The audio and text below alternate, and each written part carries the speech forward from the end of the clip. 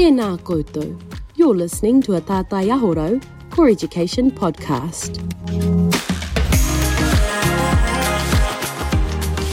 Tēnā koe. This podcast was recorded at Ulearn 23 in our cute 1960s caravan called Lily. You may hear a bit of noise in the background. Enjoy the live atmosphere and our amazing guests. Ka mihi. Kia ora, ko Rebbecca Sweeney aho. I'm a consultant with Takatāpui. Kia ora, Ella. Well, we're here today to talk to you about Inside Out. And your name is Ella Sargison, so welcome. We're actually podcasting in a really cute retro caravan, it feels pretty cool, doesn't it? It's very, very cute, very colour matched. Yeah. Why don't you tell me a little bit about you? So just you, like where are you from? And so my name's Ella, my pronouns are she, her, and I live in South Auckland. I grew up in East Auckland and did a bit of travelling overseas, lived overseas. But now I've kind of, settled down a bit, and the work I do is really exciting. Like just to kind of go into schools and talk to lots of kids, and it's really quite special. I actually did my Bachelor of Education, decided I didn't really want to be a teacher, but I really, really respected their work, and so I guess this job kind of incorporates working with students for something I'm really passionate about, a community I'm part of, the Rainbow community, and just chatting and supporting them. Yeah, ka pai. Oh, we have something in common actually. So I'm Rebbecca Sweeney, and we literally just met today in your workshop, which was amazing, and I've got so many questions to ask you about what you're doing about Inside Out. I too trained to be a teacher, primary teacher, and I too didn't do it. So we have that in common. We went out to do other things, not as important, but just as important. I don't know, just on a different path, Yeah. Thanks for your workshop today. It was really awesome. Oh, that's very kind. Yeah. So tell us a little bit about, what is Inside Out? Let's start there. Let's talk about what is it. Yeah. For sure. So we're a national charity. We started about 10 or 11 years ago, and we only had one school coordinator in the whole country. Yeah. And now we have one in each region, which goes to show that there's a lot of need out there for support for schools to become a lot more inclusive. So we deal with a lot of schools, workplaces. We do lots of trainings and workshops for people to really make use of us, but also get that support of what it means to be an inclusive place for Rainbow and Takatāpui young people. Cool. Yeah. Do people have to pay for you? Are you expensive? No, but if you'd like to pay us lots, you can. Oh, okay, we get to choose. There are some workshops we offer that are not charged. Yeah. Sometimes we do ask for a koha. Really depends on the situation. So we have pricings, but at the same time, we're happy to negotiate if that's something that your workplace needs or your school needs that you might not be able to. Well, that's amazing. Fund. Yeah. So essentially pick up the phone and call Ella or someone and find out. Yeah. Definitely up for chats about things, for workshops, and then we can come into your school for free and just have a yarn. That's choice. One of the questions I was going to ask, and I kind of like the idea of you telling us a bit of a story really, you may have worked in a school and it might be a really nice memory for you of a school that's actually created a positive environment for rainbow youth. Pick your favourite without naming them, because then people can say, is that us? Give us a good story, someone who's done it well. I think there's a lot of schools that so I'm based in Tamaki, so I can speak to the Auckland schools. I think there's a lot of schools out there where the staff are really trying, even if they're from the Rainbow community or not, they might be just a really good ally for their school, and they're really trying to make that space inclusive. I can think of a few examples. Maybe during Schools Pride Week, they do a lot of activities, the schools around the region. There was one that hosted a massive event, and schools from across the region attended, and it was really exciting. And then there's schools that have the rainbow flag up. They do little talks that are student-led, and other students can kind of come along to that. Wow, yeah. There's just so many things, and I think it's hard to sometimes see. We need to remember all the good things that happen. It's not just kind of things that are negative. It's schools are actually doing really good work. Yeah, and people want to hear that, I think. And I think if you're a school that maybe, or kura who's just starting out in this space and doesn't know where to start, I think they like to hear the great examples, but also where did that school start? Because I guess they don't all start out full of huge enthusiasm and knowing what to do, right? Exactly. Yeah, so what sorts of starting points do you see that people might be able to relate to, do you think? Yeah, well, you've got to start somewhere, I think. A lot of the time it will be a teacher that will contact me and say, help, I've got a student that I'm not sure how to support, but I want to start somewhere, what do I do? Yeah. And I think that's where probably most schools start, but then we're at the stage as well where there's a lot of schools that are a bit more like proactive because they've already done that bit, but then the new schools, you kind of want to like get together a support group. So awesome, you've notified that there's like something you need to adjust in your school. So I would really encourage to talk with other staff, also like maybe start a rainbow diversity group, which would be a really good start, get a bit more knowledge on the rainbow community or the Takatāpui community. And I think know that there obviously are right or wrong answers, but you're not expected to know everything. If you're already noticing that there's something that you need to do in your school, that's like the first step, right? Reaching out and finding what resources there are, or connecting with other like kura in the region, seeing what they're doing, and just talking to the students. Like if you know that there's some really confident students that are out in the rainbow community that are willing to talk to you about it, be like, what do you need? Like what's it like for you? What do you need from us, kind of thing as well. That's so powerful, is actually gathering up the students' perspectives, and just asking them what their view is on this. You know, what's it actually like in the schoolyard? Is there bullying? Is there trouble in like your sports team? You know, what's it actually like for you? So, love it. There's some great examples of questions right there. Yay. Okay, so, you know, you've just mentioned you could just be, not just, but you could be a single teacher in a school and start a movement. You Absolutely. know, by gathering some student voice or raising the profile of rainbow youth sort of thing. Yeah. What I was really interested in your workshop was how you kind of described what's rainbow youth, you know, what is rainbow? And so would you like to sort of give me a little bit of a description of what do we mean by that term? Yeah, definitely. So we would use the term rainbow for anyone that's got a diverse gender, diverse sexuality, part of that rainbow community. It also might be a student that comes from a rainbow family as well, if you're talking about our rainbow young people, or just an ally in the group, mainly someone that has got a diverse gender, so they might be non-binary, transgender, or diverse sexuality. They might be bisexual, lesbian, gay, Takatāpui. Rainbow is like a massive umbrella that covers lots of different communities from that. And also our intersex whānau as well, so lots of different types of people that could be in the rainbow community. And I think for me, like I've got lived experience in the rainbow and disability community. You don't need to know how I fit in there, you just need to know I'm from there, if that makes sense, you know, like I'm queer, I'm rainbow, it doesn't matter where I fit, as not like to me, like you know, but then to other people, like their label might be really important to them, like, so it's really interesting. I could talk about that for days. For sure. Yeah, well, I'm interested in that too. And, you know, I've got a number of friendships around the world, transsexual, going through transition very recently, friends who are gay, married with kids, and my brother is also gay. And I guess what's a common theme across a number of my friends who are from the rainbow community, that they've been bullied. And I'm super interested in that space of bullying in New Zealand schools because it is an issue. Sometimes we don't own in New Zealand schools. We think it might not be happening in our place, but 100%, and I'm sure you agree with this, it's happening everywhere. And it's how we actually find it and then tackle it, So what are your experiences of helping with the bullying issues? Tell us a story. I think definitely acknowledging that it happens. Some of the schools I go to, the staff might be like, oh, we don't have much bullying here, we're a great school. It's like, awesome, that's really cool. And then I'll go and talk to the rainbow diversity group and hear some stories where I'm like, oh, this is not true. And I think all schools are going to have some type of bullying. I think it's really important to acknowledge or notice the specific homophobic or transphobic bullying that's happening and really kind of call it out for what it is, giving examples of why we don't use language or slurs or this and that. And also just really kind of finding out why they're using that, or what are other words we could use. Like, for example, a lot of students might be like, oh, that's so gay, or you know, and that's still used. It's such a common one still. I know, like it was when I was at school, and I mean I'm 29, but like when I was at school that was used, and then like when I came into this role I was like, oh, it's still being used. Cool.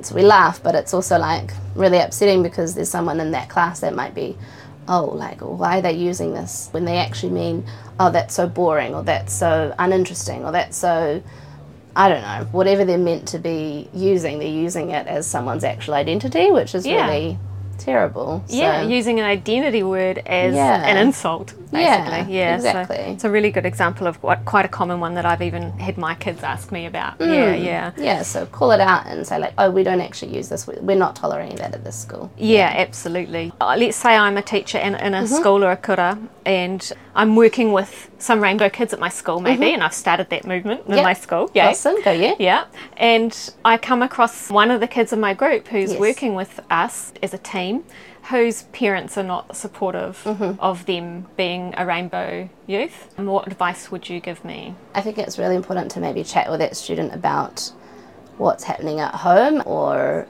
what they are doing or not doing, etc. And when I say that, I mean, are you out at home? Like, can you talk to your parents about the pronouns that you use? Can you be yourself at home? And then, like, if the answer is no, it's like, what happens at home versus at school? So, like, maybe at school they go by pronouns, and then at home they're different pronouns. Or maybe when they go home they don't even talk about anything to do with rainbow, because it's going to start arguments, or it's going to start just conflict that's not really helpful to any young person, I guess.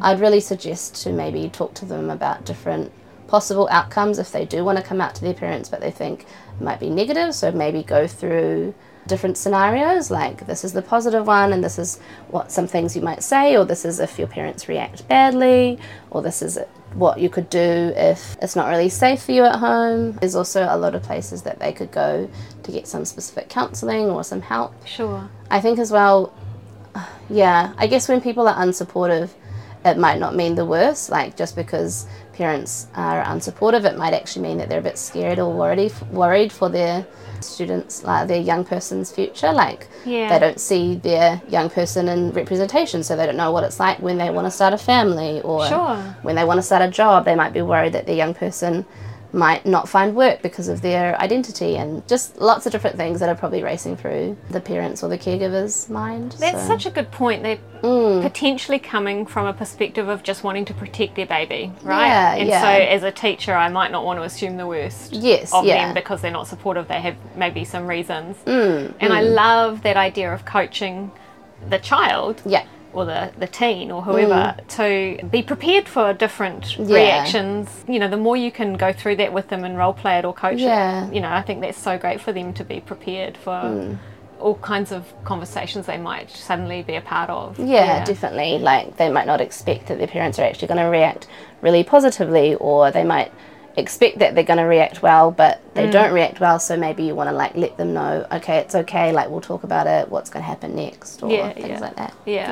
You know, when you first sort of started to answer my question there, you were talking about, well, first we got to find out, like, how would you even know if there were parents that were not supportive? Like, so I guess it's good to be proactive, right? If you're setting up a rainbow community in your school and helping to lead that with the kids, then let's have that initial kōrero with them, like, hey, has everyone got support at home, or how should we deal with this? You Definitely. know? You just be really open. And so alongside that, you did mention just then that kids can go, you can give them places to go and resources, ones that you would refer children to. So I go into schools and talk to maybe groups of kids. I don't really do one-on-ones. I'm not a trained counsellor, but I would suggest that if they did want specific rainbow counselling, to contact Rainbow Youth. Outline as well. Rainbow Youth and Outline would be good places to start. Sometimes there's long wait lists. Obviously there's a lot of need for this support, so get in touch with those orgs. There's probably some also really cool regional support as well. I'm just based in Auckland, but I'm sure there's other awesome places to reach out to. Get in touch with like your school guidance counsellor. There's also other resources for parents, young people.